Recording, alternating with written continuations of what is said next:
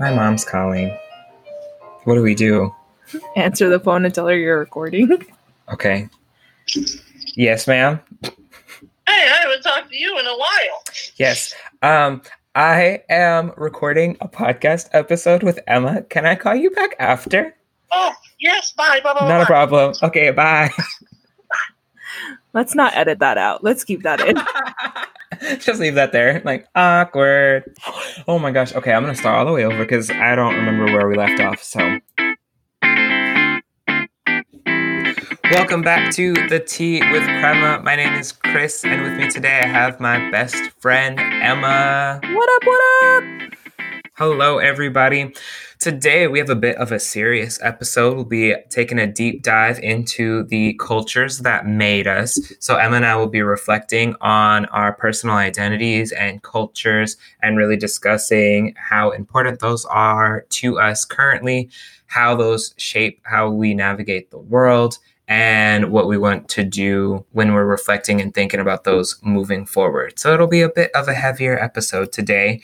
We'll be doing a culture and identity activity. So if you want to pause at some point while we're doing that and follow along yourself, you are more than welcome to do so. We encourage it. And we're looking forward to being able to discuss with you and with each other about these identities and how they impact our lives.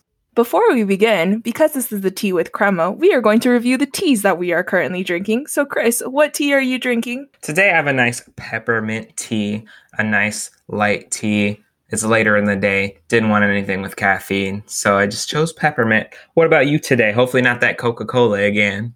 First of all, don't come for me and my at McDonald's Coca-Cola. Today, I have a nice green tea from Yamamoto Yama. It's in the green box. You can find it at most grocery stores. It is very delicious and my favorite thing to drink. Well, I'm glad you got your tea set up and ready to go. So with that, let's go ahead and get into this episode. We are talking about our cultures and identities. We'll be talking about Emma and I's cultures and those things that have helped shape us, get us to that point. We wanted to take some time to actually talk about those identities and figure out what are those identities? What do they mean to us? How do we apply them? When did we discover them? So we'll be doing an activity today called an identity circle. I know I've done these before. I believe Emma's done them. I don't know if we've done them together, but we'll be editing an activity that we've done before using some inspiration that we have found from our research, taking that information, using it to form that identity circle. If you want to follow along with us today, all you will need is something to write with and a piece of paper. The first thing you'll do with that paper is fold it in half, hamburger style. Horizontal, yes. And then hamburger. So hold the paper horizontally, fold it hamburger style. And on the outside part of this paper, you'll write surface identities. And you can write that either on the top, you can write it along the side, whatever style really suits you. Surface identities, those are the things that we're going to put on the outside. We'll talk more about what surface identities are in a second. When you open your nice identity foldable, you'll draw a circle in the middle of the paper along the folded line. This circle is going to be called core identities. Again, we'll talk about what would go in the circle in a second. On the blank space surrounding the circle, we're going to label that important identities. So you should have 3 sections on this paper: core identities on the circle in the middle, important identities on the inside of the fold, and then surface identities on the outside of your identities foldable. And then today we'll be going through and discussing what are those 3 levels of identities as far as we've chosen to identify them today. There's a lot of ways that you can go through and look at identities. And then we'll be going through the identities that make up our culture and sorting those out today. Anything you want to add before we begin, Emma? And I think it's important to note that these identities may look different for certain people, right? So like I identify as certain ethnic groups, so this might look different for somebody else who also identifies as that same ethnic group. So this is really getting down to like the core basic of you as a person. What do you identify as? What do you value? value. And so those are the things that we are looking at today.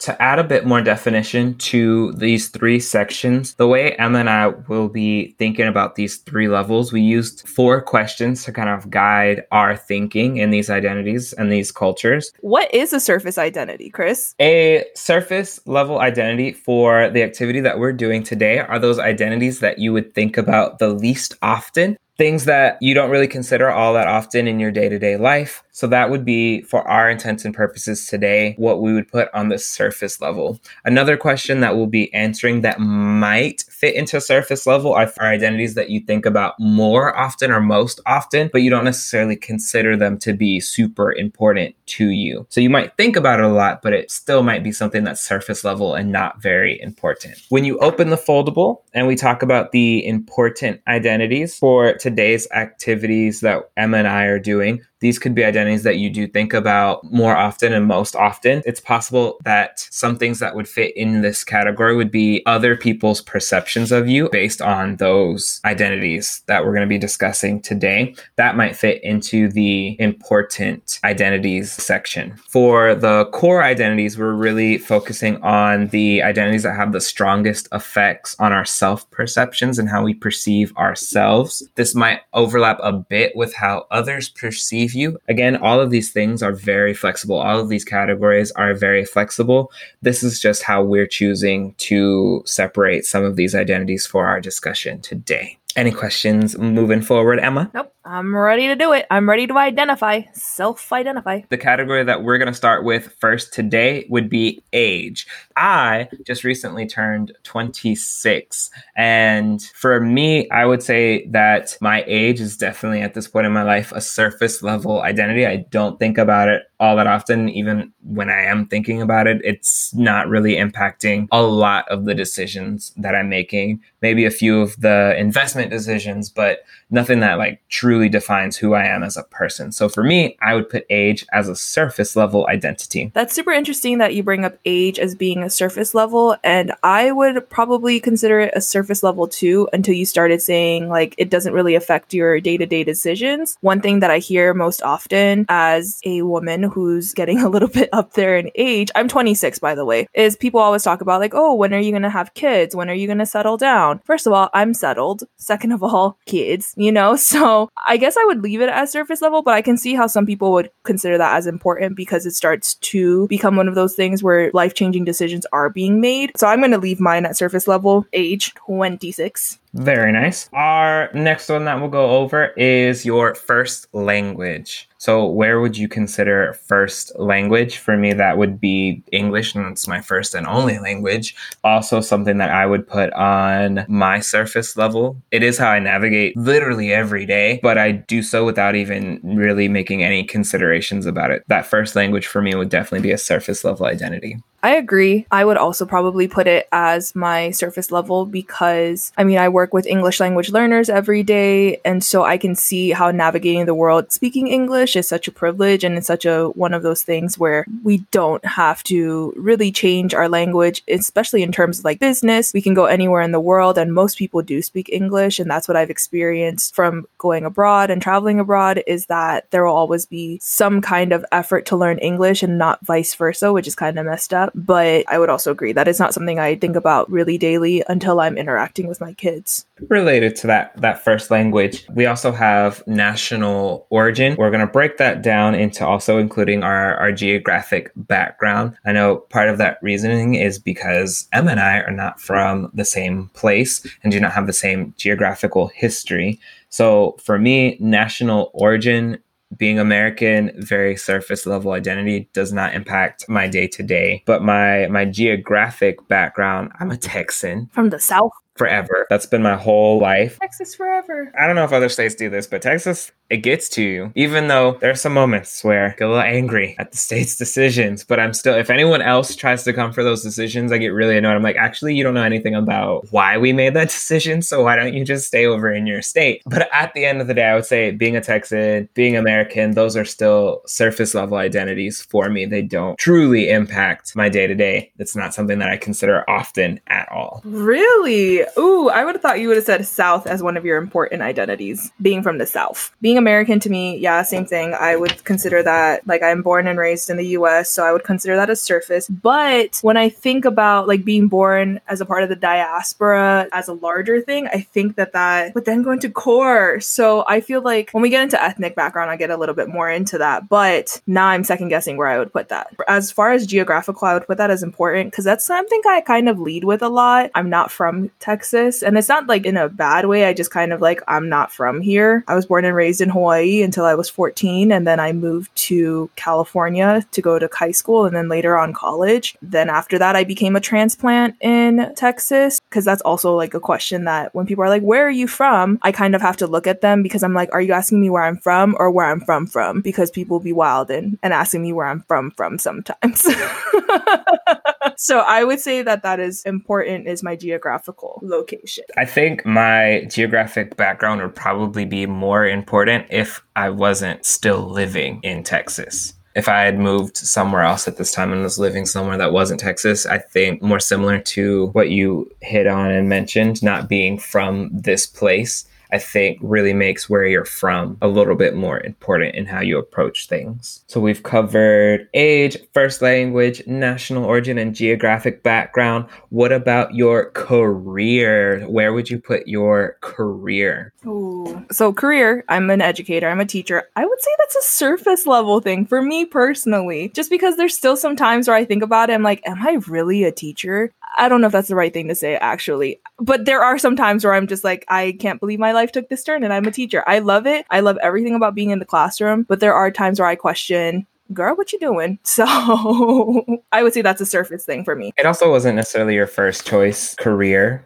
I don't know if that's a thing that you can put out into the universe, but I think I mentioned it before. So I think that's also why I'm not like married to it, because this wasn't what I studied in school either. What about you? I would say my career, and I even consider it beyond like, yes, I am a teacher, but future career moves that I'm going to make, I think are important identities for me because that's a significant way of how I plan things. So I'm constantly thinking about, okay, what am I going to be doing in the next year as far as, am I still going to be teaching? Am I going to be taking on other roles? Am I going to teach in other locations? Am I going to leave education altogether and pursue something differently? Am I still going to be in Fort Worth? So for me, it is something that I consider pretty frequently and does have a direct impact on a lot of the things that I do in my life. So I would say for me, career would certainly be an important identity and not a surface level identity. See, and like that's what we're talking about, that both Chris and I are educators, but we would consider it in different places. That's completely fine. No answer is more right or more wrong. So that's just something to take into consideration if you are doing this and possibly are a teacher and that's your core identity. That's totally fine. Do you? That was definitely me in my first year. That was how I led conversations was, hi, my name is Emma and I'm a teacher. I think I've learned to like separate myself and my identity. So that's kind of where I'm at now. So we call that growth.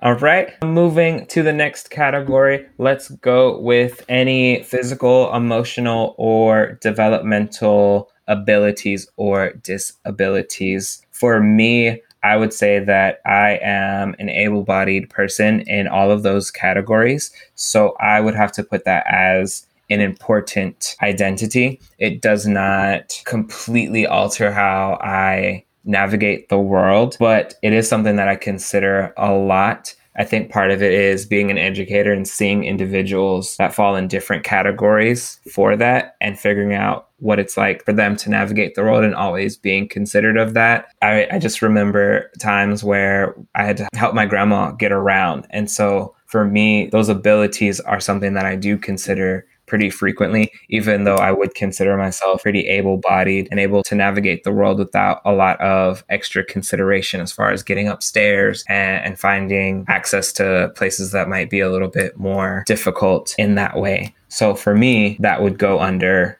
an important identity? Oh, interesting. I would put able-bodied as a surface identity because it is something that I personally do not think about often. And that's, I guess, where I'm kind of struggling is, do I put this under something that is important to me because I see the impact of when things are not accessible, and that is why being able-bodied is more important to me? Or do I think about it in terms of like, do I often think about my ability and what I am able to do? And so if I think of it from that perspective, then I would think that being able-bodied to myself, me personally, I would identify that as a surface. But is it something that I believe is important to me that I try to address and try to make sure that there is accessibility, to folks who are not able-bodied? That's where I'm at. So you can kind of see where these things can also kind of converge as well, that it doesn't also necessarily mean that it's going to be only in one category, right? Yeah, because that question even has like physical, emotional, mental. Those three things might also have to be separated and put into different categories. So for me to say able-bodied, the considerations and the privileges therein for me are important parts of my identity. I do think about them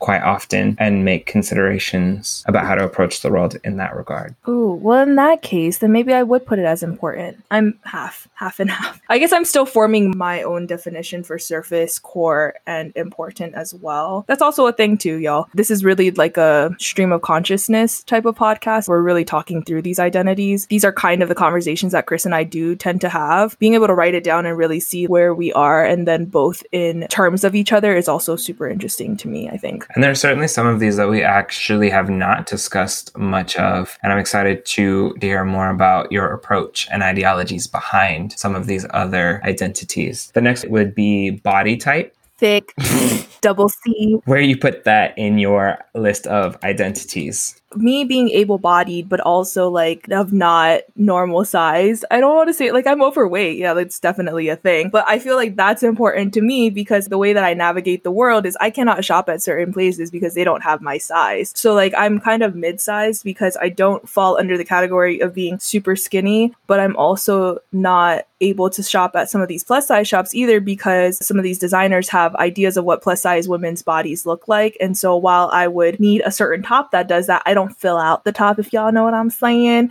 because your girl don't got girls. That's kind of one of the ways that is hard for me. So I would consider my body type to be important just because that is something that I often have to think about is, will I fit in this place? Will I be able to go to this place? What would you say for you? I would put it under important, and mostly because we were talking about that question of identities that have the greatest impact on how others perceive you. And I definitely get comments about my weight and body type far more often than I would like from far more people than I would like. The comments range from observations that people have made about my fluctuating weight over the years to being ineligible to date certain people because of that. So for me, I would say body type is an important identity. It has direct impacts on how I've been able to navigate certain things, including relationships. I would not say that I've had difficulty like finding clothing or anything, but it has impacted other parts of my life that are important. So for me, body type would go under important identities as well. Cool. Next category. The next one would be, let's go with religious or spiritual affiliation. And I know this one will probably come up a little bit later. We'll definitely debrief some of these in more fleshed out episodes themselves. So we'll keep this one a little simple, but I'm absolutely excited to come back to it later. So religious, spiritual affiliation, I would say for me, surface level identity, very much so. I was not raised religious. I'm just having a really hard time trying to. Chris is laughing because this is one of the questions that is just going to be a little controversial, especially if you know myself or my family. Born and raised a Mormon, later became a Christian, identify currently as agnostic. I do believe that there is some kind of creator, some kind of higher power, whether that be God, whether that be somebody. I do believe that there's somebody out there watching out for me because there's no way that I could be making it out to 26 years old being as clumsy as I am if there wasn't somebody watching out for me. So I do believe that I'm really spiritual. I have that, and I feel like I could be more spiritual, but religious wise, I do have some opinions on that. So for now, I'll say that I am agnostic. Yeah. And I would say that that belongs in an important identity just because it is something that I think about often, and it's something that I grapple with often, is thinking about my religious affiliations, thinking about the connotations that come with being Pacific Islander. There are strong ties to religion and our community and our ethnic groups. So I would say that that's an important one for me. Very interesting. Sorry, I could not hold it together. It was just because you were making these faces. I know your history a little bit, so it's curious to see where you put it. But I definitely think that'll be a topic that we bring up a little bit later, maybe as its own episode. But we'll kind of see. I'm excited to kind of continue that because we have very different religious backgrounds. So I'm really curious to see how we've gotten to the point where we're at today. I don't know, just showing up differently, I think, because of that identity would be nice to dissect a bit. Next identity category would be socioeconomic status. We did break this down into current socioeconomic status and historic socioeconomic status. We did that because I currently occupy a socioeconomic status that is very new to me, is something that I've only occupied, I would say, for like the past 4 years, literally since graduating and entering my current career. Historically, I would say my family and I have always been working class for sure. Paycheck to paycheck, working class. That was our lifestyle growing up, especially when my parents divorced. We'll come back to that part of our identity as well. So for me, socioeconomic status is definitely, it's definitely important. I just have to figure out how important versus core. That's one of those ones that kind of goes back and forth. I want to say for a very long time until recently, I would say like my historical socioeconomic status was definitely my core identity. It impacted just about every decision that I made, how much I was able to spend like month to month. I was always like afraid of like, am I going to be able to pay all of these bills even as I entered this new career and had only ever known about being in paycheck to paycheck working class. So I guess kind of based on that, I would say that that is a core identity. It impacts a lot of how I approach so many experiences, things that I think we've kind of discussed. I don't want to say you take for granted, but the fact that I'm still this age, don't have a passport because international travel was never in the cards. It was never a part of what I was going to be doing, especially not having international family. It just wasn't affordable. It wasn't going to happen. So for me, I would say socioeconomic status, core identity for me. I agree that it is one of my important identities. Historically, like my family, we grew up middle class, but there are some times where I think about like, where are we middle class? Because money was also something we didn't discuss. That was not taboo, but it also wasn't widely discussed. And so did I ever want for anything? I will say no. But when I look back now as an adult, reflecting on my experience living in two of the most expensive states in the US to live in, I think it would have been different had we grown up in Texas, where the cost of living is a little bit cheaper. So yeah, historically, I would say we were middle class. My mom and dad will probably fact check me because they listen to this and they'll tell me if we really were. I currently am middle class, which again, like Chris and I had to actually delineate that because I was like, am I considered middle class? And he's like, do you have money at the end of the month? And I was like, well, yeah. And he was like, do you not have money because you're spending it all during the month? I was like, well, yeah. So, that's one of those things where it's like a luxury where, I have something to think about. It's important to me. It's how I navigate in the world is being middle class. Being able to afford certain privileges would definitely classify it as one of my important identities. Not the most important identity, but it's up there. So would you put it under, you said core or important? Important. Sorry. I would put it under important. Also, I promise my tone was not that accusatory when I was asking the questions on how to figure out if she was middle class or not. Yeah, it was. It was not that accusatory. I refuse to believe. Well, that is something that I think you should identify as. Okay, so the next category is...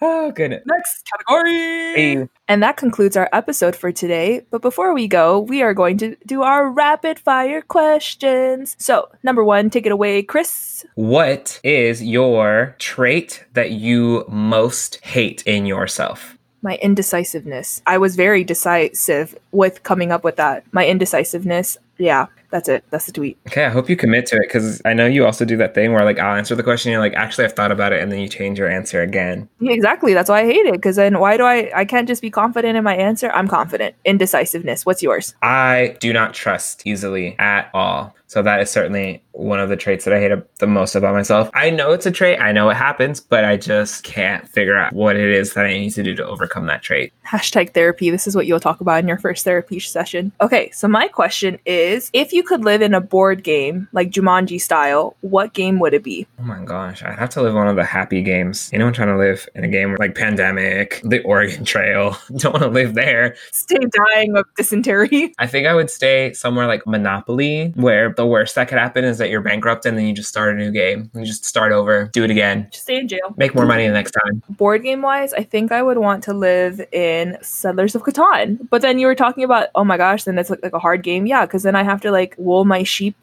shed my sheep. Shear your sheep. Thank you. I would have to shear my sheep and cut my wood and make my brick. I think that'd be a nice life though. Cute little life, living my best life. Just worry about those 4 things. Yeah, exactly. It's a lot easier than being in the real world. So yeah, I choose Catan. All right, that's all we have for today's The Cultures That Made Us. This is going to be part 1 of this episode series. So we will continue this conversation with The Cultures That Made Us part 2, dropping in 2 weeks. So Emma, where can people find The Tea with Crema? You can find us on Apple Podcasts, Spotify, Stitcher, and Google Podcasts, or anywhere else that you can stream podcasts live. You can also find us on Instagram at The Tea with Crema. We hope to see you next time. Bye!